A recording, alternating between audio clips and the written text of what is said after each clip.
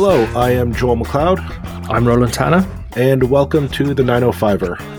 If you're like us, you'll have known that the price of your house has done nothing but gone up since you've purchased it. For years, we've heard about the housing bubble in the 905 region, and yet no one has really looked into the reasons why. That is until now. Mike Moffatt is an economics professor with the Ivey School of Business at the University of Western Ontario, as well as a senior director with the Institute for Smart Prosperity, a think tank at the University of Ottawa. Recently, he has written a series of articles on his personal blog outlining the underlying causes of our rising housing prices in the 905 and Ontario at large. In summary, an influx of foreign students and Canadians from other provinces has caused a population boom in Toronto and the 905 region. Yet housing policy has not kept up with the demand that this has placed on the housing market. The result has been bidding wars that have driven up prices astronomically, forcing younger families out of the market and many to seek housing options outside the 905 and even the country. Today, we invited Mike on to share his research and what the implications this can have for the Canadian economy, as well as our communities at large.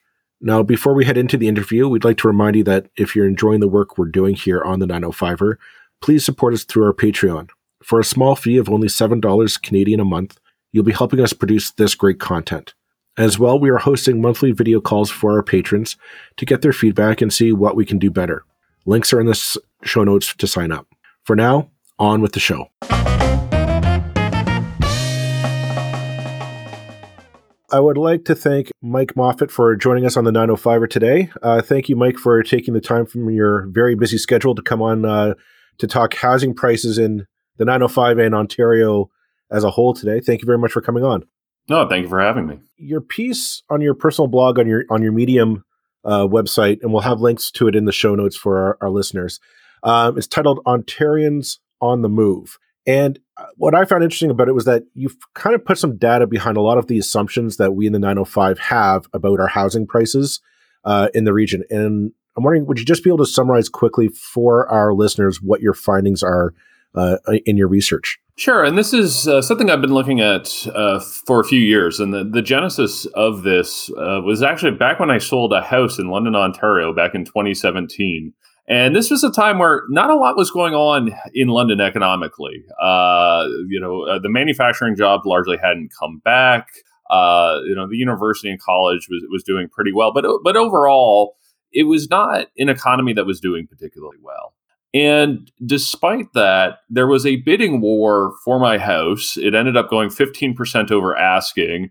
And all three sort of families who were involved in this bidding war were all currently living in downtown Toronto. So I thought, this is strange. Why is it that so many people from Toronto want to move to London, Ontario at a time where the economy really wasn't doing that well? Normally you would think if the economy is doing well, house prices would go up. If the economy is not doing well, house prices would be flat and going down. But here was a bit of a paradox. And it turns out the sort of genesis of the piece was that Ontario started to see a population boom around early 2016. And it was a combination of international workers, visa workers. So think like the sort of express entry, some of the changes that have been made there, other non-permanent residents like international students and so on, saw the province grow from adding about 100,000 people a year to adding 200,000 people a year.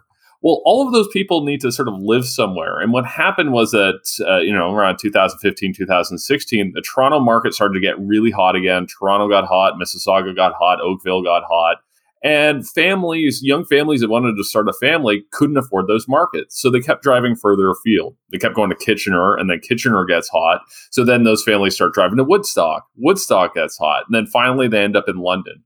So what the series looks at is these migration patterns that are all sort of driven by this search for affordable real estate, or at least real estate that families can afford.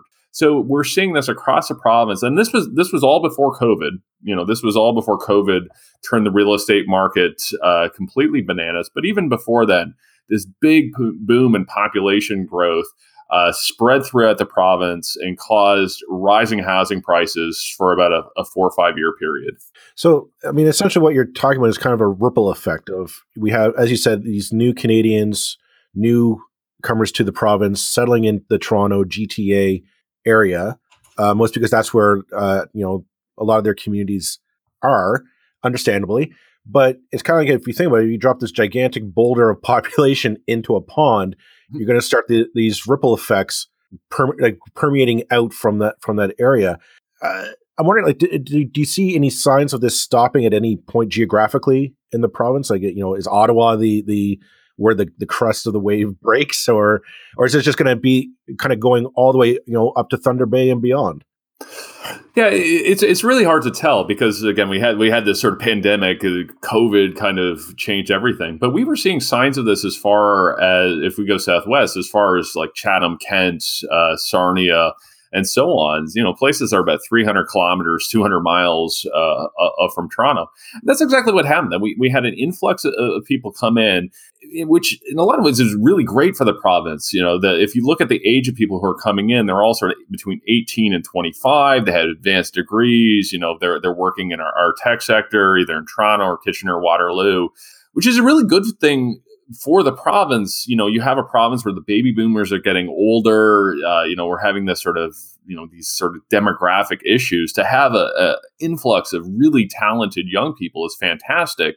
But what happened was our ability or our desire to build houses and apartments for everyone caused this sort of ripple effect that we hadn't really planned on going from adding 100,000 people a year, which we had been sort of consistently for most of the 21st century, to all of a sudden adding 200,000 people per year.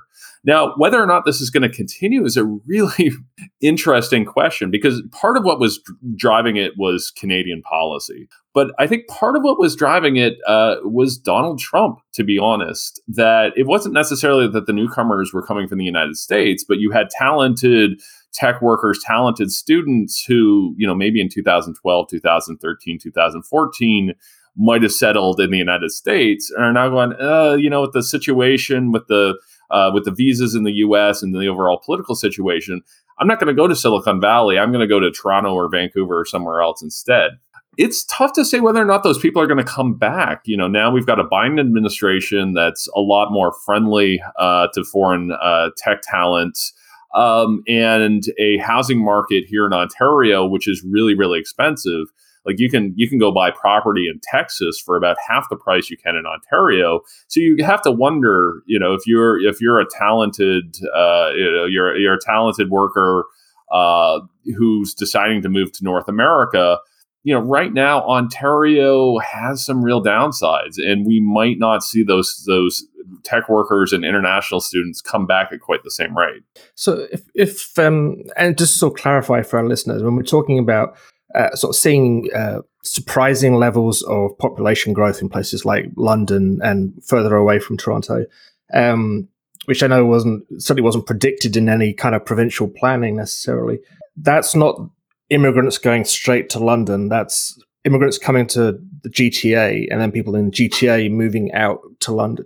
So what are they doing out there? I mean, are they commuting back to the GTA, or are they retiring, or are they finding work out there? Yeah, and that's a really interesting question. So, and we have to sort of break down, this is where it gets kind of technical, break down who is it that's moving to Ontario. And there's basically three tranches of people. Sort of say immigrants are actually they've gone up, but when we mean immigrant, it means that somebody's moving to Canada and actually taking Canadian citizenship, is going to be here permanently. That has gone up, but that's not actually the biggest category that's gone up, and most of those do settle in the GTA, Toronto, Mississauga, Brampton, and so on. And so they're settling in Toronto. Visa workers are also mostly settling in Toronto and Kitchener-Waterloo because of the tech boom, and some in Ottawa as well. The Ottawa market is a little bit different than the rest of southwestern Ontario, but overall, they're disproportionately settling settling in the Toronto market. International students are a little bit more spread out. So we are actually seeing quite a bit of them in London. We're getting a lot in Windsor and so on. So they're a little bit more dispersed. But what we are seeing is what I call the sort of musical chairs effect. And the idea is that Toronto gets expensive. So young families in Toronto, and often those young families are recent migrants to Toronto, either immigrants or visa workers or so on. They're like, oh, I want to start a family. I want to get out of this 1-bedroom condo, but I can't afford a 3-bedroom place in this market. So I'm going to go move to Kitchener-Waterloo. Then the Kitchener-Waterloo people get sort of priced out. They move to Brantford. The Brantford people get priced out and move to Woodstock, and you get this sort of musical chairs effect. We don't have great data on what's happening to the people who sort of, have to move further afield. There is commuting data in the census, but the census only comes out every 5 years. So I suspect what was happening was even before the crisis, you were seeing a lot more work from home, or at least sort of hybrid work from home models where somebody would move to Woodstock or London, but still be working in a Mississauga, but they wouldn't be going to work every day. Maybe they'd be working from home 2 to 3 days a week and so on. But what we do know is that the jobs were still largely getting created in the GTA, in both 416 and 905. So a lot of those people who were moving to Woodstock and Ingersoll and Ilderton or London still had their jobs in the 416 and 905, and either were commuting or doing work from home. It sounds like the trend that we're hearing now, like the telecommuting because of COVID, the how everybody's staying at home and doing the Zoom call like we're doing now. It sounded like that trend kind of started before COVID, is what you're telling me, and that COVID kind of just sped it up or made it into the mainstream. That I'm thinking like these trends that we're seeing developing because of COVID, I don't see them going away. And I'm wondering what does that mean for the housing market as people say, well, I can live in Ingersoll and still have the 6-figure job in Toronto. Yeah, and I think that's exactly right. That Ontario, particularly Southern Ontario, was a little bit ahead of things when it came from work from home, just because of these real estate pressures. I think it allowed us to be easier to adjust, and that's a bit conjecture. We really don't have good data on this, but I think you're right that I think some of these trends are going to continue, which will mean that there is going to be less pressure on the Torontos and the Oakvilles and the Miltons and so on, where you say, okay, well, I can go work or go live in a place like Tillsonburg. We think of like Tillsonburg, the Stomp and Tom song about tobacco workers and everything right. like that. That's not the case anymore. Like Tillsonburg is getting to be a very, it's a suburb of Toronto now, or maybe a suburb of Hamilton. It's getting to be more of a suburban place with a lot of sort of 3 and 4 bedroom houses built. And I think we're going to see more of that, as we can do sort of more work from home, and you look at, okay, well, where can we actually buy, or where can we actually build suburban homes? It's going to be in the places like your Tillsonburgs and your Brantfords and so on. And I think what we might see from the work from home, because it does have certain disadvantages as well, right? That's, not everybody likes working at their kitchen table. You can't see it right now, but I'm in my kid's playroom, but I've just got the camera set up, so it looks at least somewhat professional. Not everybody, not everybody is a fan of that. So you may end up seeing these sort of hybrid models where you get the sort of co-working places that you could go to 2 to 3 days a week, where you could have your own sort of little area. Your employer's still, in Bay Street, downtown Toronto, but you're working in a co-working center in a Woodstock that has, better video facilities, has a big photocopier, things like that. So we might see that. And, that could create some interesting opportunities for commercial real estate in these sort of mid-sized communities where you could get more of these sort of regional, smaller branch offices popping up. Overall, this to me seems like kind of a good thing. That if population is spreading, we have a big province, to say the least. If people are able to have a wider choice of places to go, and they're not being, they're to an extent being forced out by housing prices, but it's also a matter of kind of choice that most most people would rather live with a little bit of space, which is why we have suburbs, I guess. This is a good development, and if it means that people can do that, I love that kind of hybrid model, because most people, we like to socialize, we like to see people in real life, but we also like to spend time in our own houses and with our own families, and not sitting in a car on the 403. Is that how you see it? Certainly can be, and I think like most changes, and I'm going to wear my social scientist economist hat here.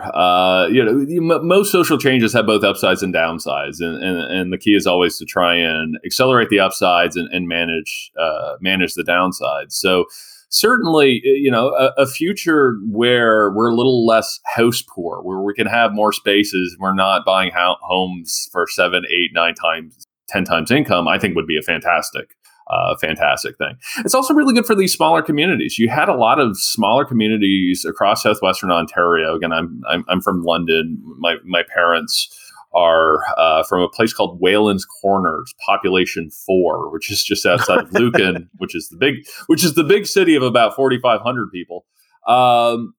Places like that have been shrinking for the last 20 to 30 years. So, to get a bunch of talented young people in this, and to help, those sort of Main Street properties, get the coffee shops and the restaurants and things like that back, I think are fantastic for these smaller communities. So I think there's a lot of upside here. But I'm also a guy who works for an environmental NGO by the day. I worry about environmental issues. So you go, okay, well, what is this going to mean if we're building a lot of, using up some of Canada's best farmland, actually the planet's best farmland, to build up, 2,500 square foot 4-bedroom houses. What happens if we're driving everywhere? So, I think we do need to sort of manage that, figure out, how can we get more infill? How can we have more climate-friendly housing? How can we have better transportation options so it's not people having to drive everywhere? How can we get more sort of broadband issues? Because that's going to be one big one. If everybody's moving out to Wayland Corners, I can tell you firsthand that if you're out there and you want decent broadband speed, what you do is you drive to Lucan and you get out your laptop and you go to Tim Hortons, and you either go inside the Tim Hortons or you're in the parking lot. And sort of joke about that, but we've seen during the pandemic a lot of school kids doing their homework outside of a Starbucks or a Tim Hortons in the parking lot because they don't have adequate broadband. So there are, I think on net is probably a good thing, but there's a bunch of challenges that we're going to have to navigate, and it's going to require some creative thinking at all levels of. I was just going to say, Mike, you're kind of preaching to the converted there. My in-laws live in a similar situation, and yeah, the broadband is absolutely brutal in the rural parts of this province. I did want to touch upon one of the things that you've been saying on your piece is that the housing issue is a matter of like a supply and demand principle. Basically, the supply is not catching up with demand in the province. So right now, there's somebody listening to this podcast and they're shouting at their iPhone or whatever, saying, "Well, why don't we just build more housing? Why don't we just let the developers build? That's what they want to do. Why don't we just let them build?" And I'm wondering, is this a failure of the free market to kind of catch up with that demand that's out there? Well, I would say that the housing market has components of it that are free market, but a lot of it's not. I mean, it's a very sort of planned economy, and particularly areas where the housing market doesn't work too well. So I would say, Silicon Valley. It's like we literally took the worst part of free market economics, where the sort of, the rich get rich and the poor get poorer, and the worst parts of Stalinist planning, and sort of combine them into a hybrid, where that's it's exactly like, okay, right. You've got this sort of planning and everybody gets a veto and everything's really complicated and you have multiple levels of government and nothing gets done. So, and I think that's, the concern I have with the housing. It's not that we failed on the free market side or that we failed on the planning side, but we took the worst elements of both and sort of fused them together. Again, what's going to happen in the future is really going to depend on whether or not those international students and visa workers come back. But if they do, yeah, we're going to have to do something on the planning side.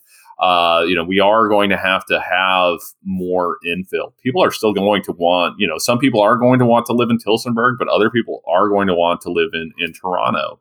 And trying to figure out how we can both build that infill and at the same time get community acceptance is really hard. And you read these stories about places going up in East York, and I don't mean to pick on East York because this happens everywhere, but community members in East York saying, well, you're going to take out this parking lot, and this parking lot is the heart of our community, and you go like, well, it's a parking lot. Come on, guys. But I live in a neighborhood in Ottawa, and we do the exact same thing here. So trying to figure out how we can build more housing and still have it.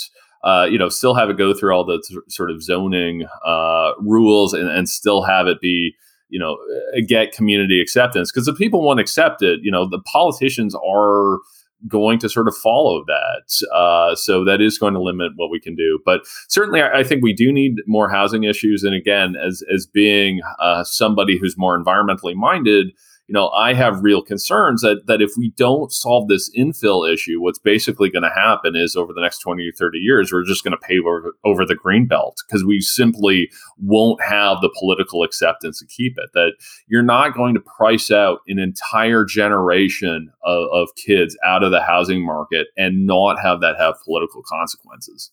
What we're seeing, one of the things we're seeing now, and to an extent, it's the Caledonia story is a story about First Nations, but it's also about the pressure on developers and them kind of leaping over the greenbelt. So Caledonia is literally inches outside the greenbelt.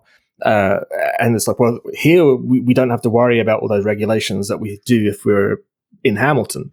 And that seems to be a real issue. And yeah, I mean, you're not stopping sprawl at that point. All you're doing is moving your sprawl somewhere else, which is just as bad. So yeah, it's almost like every city needs its greenbelt, but we also ultimately we have to go the intensification route. There's no real question about that from an environmental perspective. But seems to me, and you can disagree with this or whatever, that the craziness in the Canadian system is like we're saying, okay, we need to intensify. Everybody agrees. But you can't build in single-family home neighborhoods because they're middle class and we don't want to upset them. So the only place you can build is an urban growth center or the absolute downtown, and you can only build a high-rise. And it's like we've taken the whole of Ontario and taken it down to about a 2 square mile area in the whole province. And it's like no wonder we're getting problems when we're going from one extreme of just let everybody just build out forever, and we'll have sprawl nation, and going to the other of okay, the only you can't build anywhere now. Well, it's kind of a leading question, but is the answer this kind of in the middle development, this kind of what's called gentle density, things like that? Do you think that's the way to go? Yeah, absolutely. And trying to figure out, again, how to get that community acceptance. I would love, and it all comes down to the municipal level. And I think we're going to have a series of sort of carrots and sticks. I think this is one sort of opportunity, COVID has created that our municipalities are in need of money. So I would love to see the federal and provincial governments come in and say, hey, look, we're willing to help you out financially with this, but we're going to need to see some zoning changes, and we're going to need to see some more sort of aggressive plans when it comes to infill and that missing middle. Because you're right. I mean, you either get a bunch of single family homes or you get these huge towers. There's we can't my neighborhood in Ottawa. I live in a neighborhood called the Glebe. We're not building that much big things. And then over in Little Italy, which isn't far from here, we have currently like Ottawa's largest condo tower getting built, and there's like nothing in between. So it's like you can have 3 floors or 63, but you can't have anything in between. And I don't think that's particularly sustainable. But I think you also, if I could for a moment, I actually think you also hit on something that's really important. That it's a sort of unintended consequences of a lot of our policies. That you're right. I think in the sense that the green belt didn't constrain sprawl, it just moved it. Now, I think, again, I'm an environmentalist. I want to keep the green belt. I think overall it was a good policy, but you have to have those other supporting policies. And I think that happens too often with housing, where we try and solve a problem. And this is a classic public policy problem. We solve one problem and create another. So one of the things we saw back and you guys would probably remember it better than I will, but back in 2017 and early 2018, there was a big house price bubble in the GTA, centered around Mississauga, but just in general in the 905. And then both the federal and the provincial government came out with a series of policies to burst that bubble. Right, there was policies around, the down payments you had to put on $1 million home. We saw some interest rate rises and a number of policies that way to try and slow that growth in Mississauga and Oakville and downtown Toronto. Well, what ended up happening was, yes, it constrained those markets for a while. It kind of caused those market freeze. But then that's when we really saw the home prices pick up in London and Woodstock, because it didn't eliminate that demand for family housing. All it did was just push it down the 401. So, we have to be really careful in these sort of public policies, particularly when you're fighting the symptoms of it. When we go, oh, well, the symptoms are a bunch of speculators and high home prices, so we need to burst this bubble. Well, we successfully did that, but then we sort of kicked a bunch of families down the 401, and they end up just commuting back to Toronto if they're not working from home. So we have to be really, really careful with the sort of unintended consequences of policies. I was just going to say, that's something we always read in the media, like in the Globe Mail. Like, oh, the Ontario, the GTA housing bubble. The bubble's going to burst. And how long can the bubble stay? And I'm wondering, because I believe words matter. Are we framing this in the wrong context? Like that, because I've been hearing all these stories about the GTA housing bubble for 10 plus years now. It hasn't burst. It shows no signs of bursting. Like houses on my street, I live in a very modest house. They're going for just shy of $1 million now. I don't see that. I don't see that price plummeting anytime soon. Are we really? Are we not framing this conversation properly to really get to address the solutions we need to put in place? Yeah, I think that's right. So one of my hobbies is to go back into like Google News and search by date and go Toronto housing bubble and then search year 2013. You will literally find, like, every week in 2013, there was an article about Toronto's housing bubble, Toronto's condo boom, that this was soon going to burst. Prices in Toronto have more than doubled, have almost tripled since 2013. If you had listened to the Toronto media back in 2013, you would be absolutely broke right now.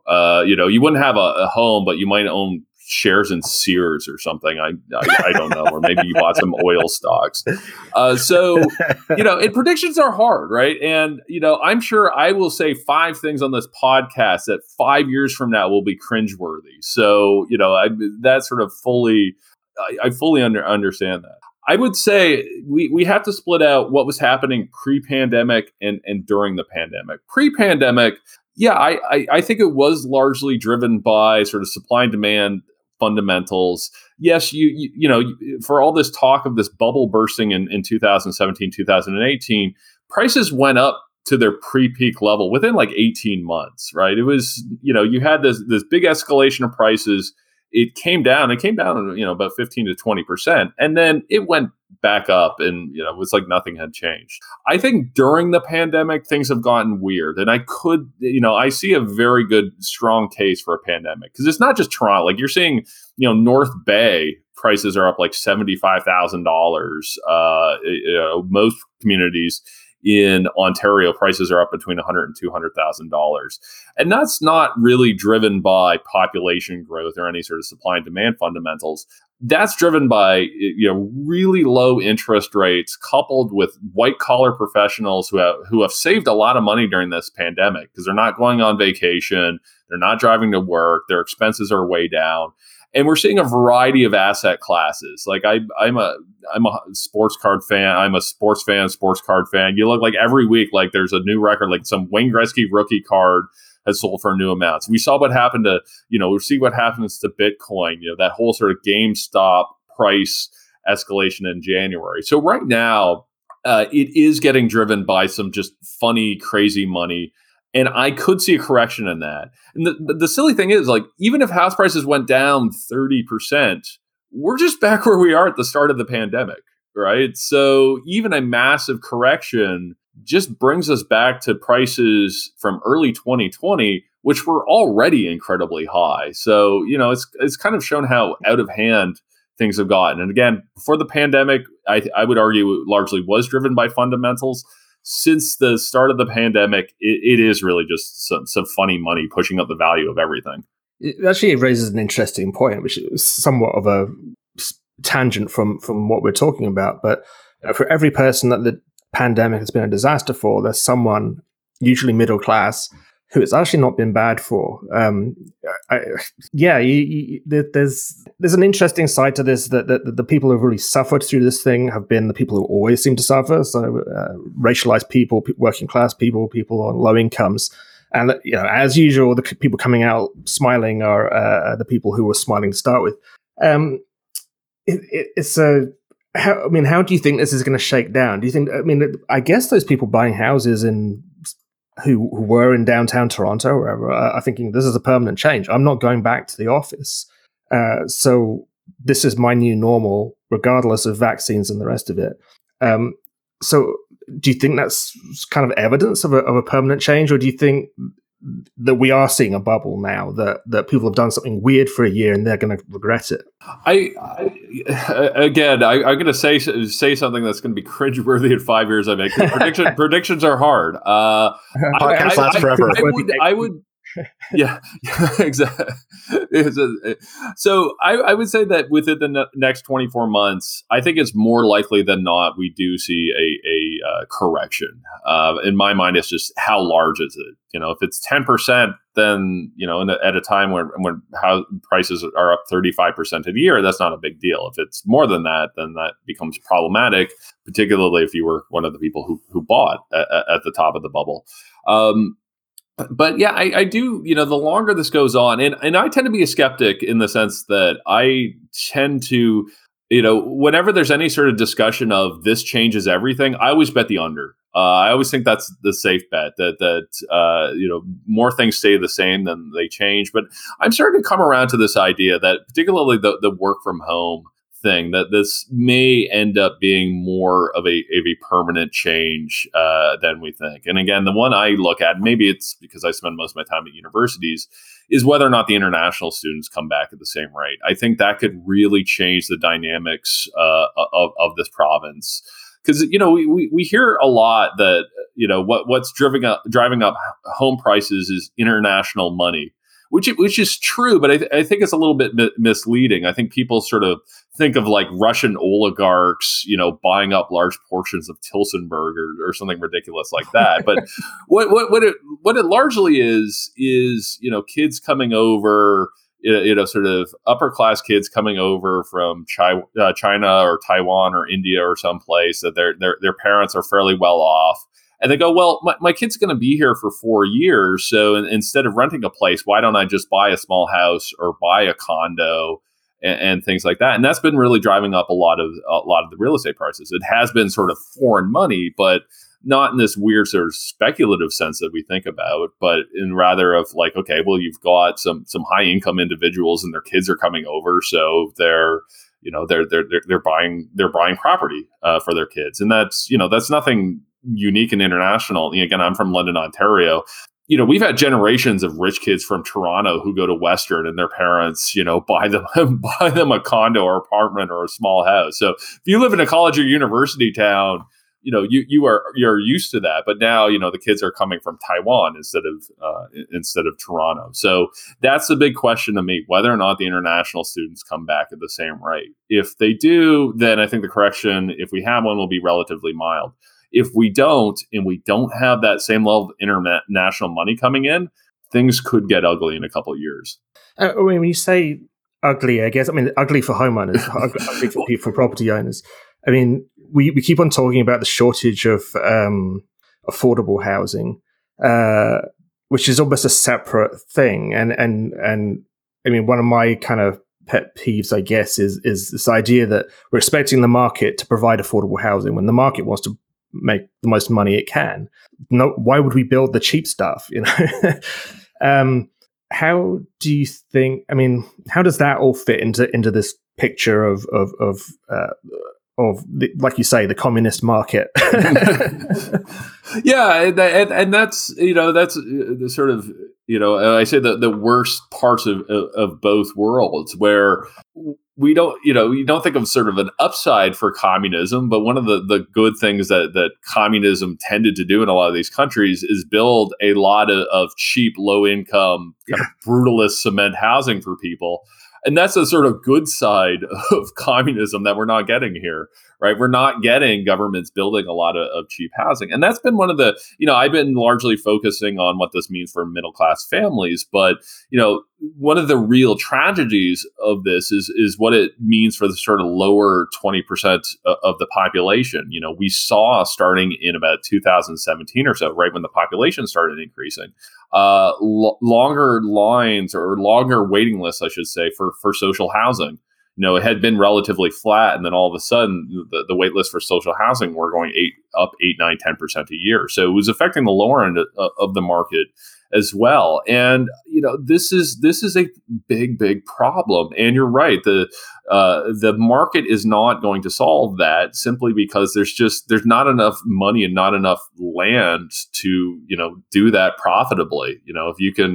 If you can build a bunch of 1-bedroom condos and sell them to 25-year-old tech workers, you're going to do that instead of selling it to the single mom who's just struggling to get by. So I think there is a real role here for government to do something about social housing, do something about the homelessness problems, and you're only going to solve that with shovels in the ground, and you're going to have to do that in urban centers, because it's one thing for dad's an accountant and we're going, okay, we're going to go move in Tilsonburg and maybe we'll work from home. But if you clean hotel rooms in Toronto, you're not going to move to Tilsonburg. I mean, you just can't, right? There's no job opportunities there for you, or at least not nearly enough. The commuting is not really an option, and obviously you can't work from home.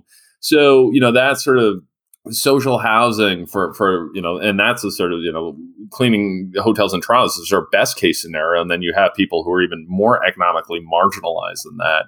That housing has to be in the large urban centers. And the only, Mark is not going to build that. That's only government can do that. And I think people listening to this podcast have heard me go on about this before, but I come originally from a country which has huge sort of fields and fields of socialized, what we call council housing.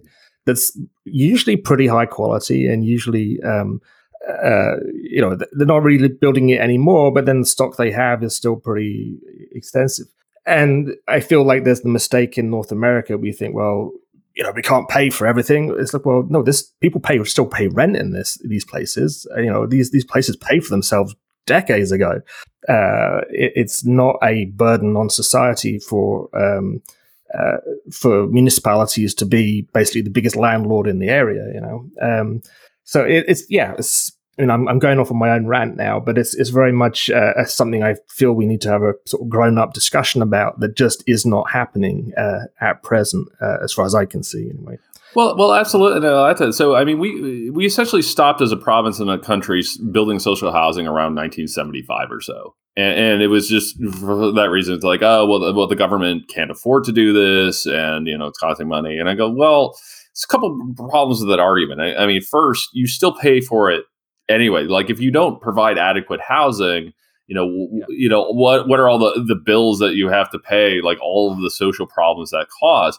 But secondly, just from a pragmatic sense of point of view, imagine if the federal and provincial government had bought up a ton of land in Toronto in the late 70s.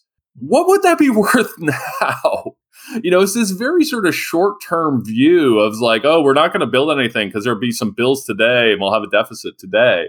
But, imagine what those buildings and land would be worth now. And then, when Roland, you're right, all of the sort of revenue from the tenants that would have lived there, that, those things would have more than paid for themselves, but we weren't willing for whatever reason to take that sort of the short-term bill.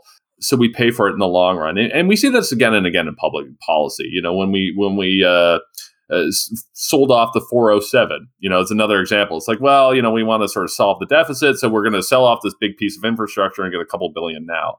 Okay, well, what would be that worth if we still own that and still had gotten the revenue? So, there's been this real short-termism when it comes to infrastructure projects for the last 40 some odd years, and that certainly includes housing.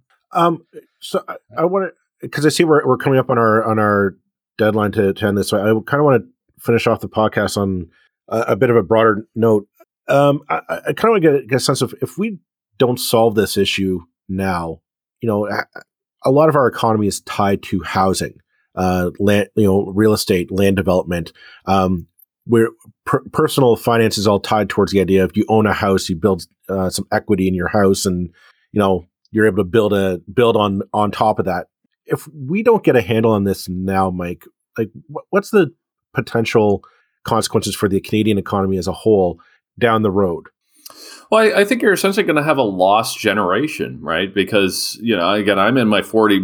We bought our first house in 2004 for, brand new house, 3 bedrooms in London, Ontario for $168,000, which at the time was like more money than I had ever seen. And I thought, like, oh my goodness, like how am I ever going to pay off this mortgage? And it's now, the house is probably, if someone were to sell it now, go for 3 to 4 times that. But you have this generation of younger people that, unless they come from well-off parents, they can't break into the market, and they're constantly renting. They can't save money. I think that has economic consequences, right? That they're not able to sort of build any kind of savings and sort of create roots in the community. But I think it also has political consequences, right? That you've just got this generation who feels like they've been cheated, and they're not entirely wrong. And, I think the sort of worst case scenario of this, I mean, we're seeing these sort of effects play out in places like Silicon Valley, right? Where it's like, okay, nobody can kind of afford to live there, and you've got all this money and all this real estate. And all of the sort of social problems that, that we're seeing in the Bay Area. And that was at least tolerable when things were going well. But now you're seeing a lot of tech companies go, well, we don't want to be here anymore. It doesn't make sense for anymore. We're going to go move to Colorado or Austin or someplace else. And that's what I worry for the Toronto and Vancouver markets specifically. Like they could be real engines of economic growth, or they could just be, playgrounds for the rich, and the sort of the talented middle class kids have to go somewhere else, and they may not even, stay in Canada. So I do worry about that. And I think if we are going to have sustainable long run economic growth, we're going to have to figure out a solution for both Toronto and Vancouver. So, middle class millennials and Gen Z, or Gen Z, I should say, being Canadian, so they can afford to live there. Well, I think we'll leave it on that note for today. Thank you very much, Mike, for coming on and sharing your expertise with us. And we look forward to possibly having you on for a future episode, probably on this topic again, because I don't think it's going away anytime soon. Well, absolutely. We can, when there is a sort of housing price correction, we can come back on this and see how many of my predictions were wrong. Will do.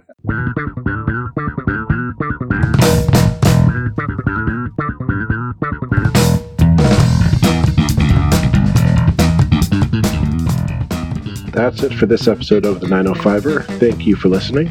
As always, you can send us your feedback, thoughts, and concerns, or ideas for future episodes to our email, info@905er.ca.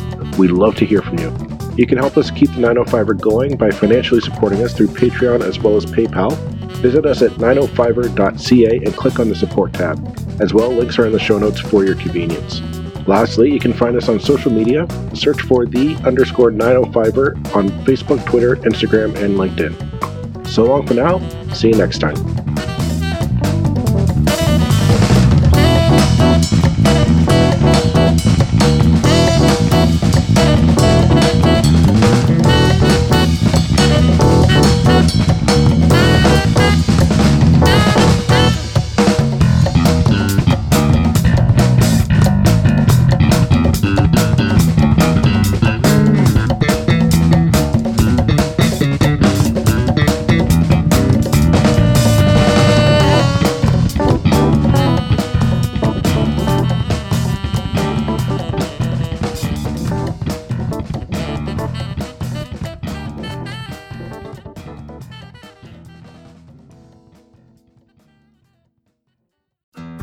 You looking to make the most out of this life and optimize your personal wellness? Then check out the Natural Man Podcast. Join me, host Mike C., as we explore all areas of human wellness, physical, mental, and emotional. Learn strategies to optimize your own well-being and be in the driver's seat of your own health. Remember, your doctor works for you. Learn biohacks, neurohacks, ways to improve sleep, and ways to optimize your body and your mind. Check us out on Apple, Spotify, the Fountain app, and at naturalmanpodcast.com.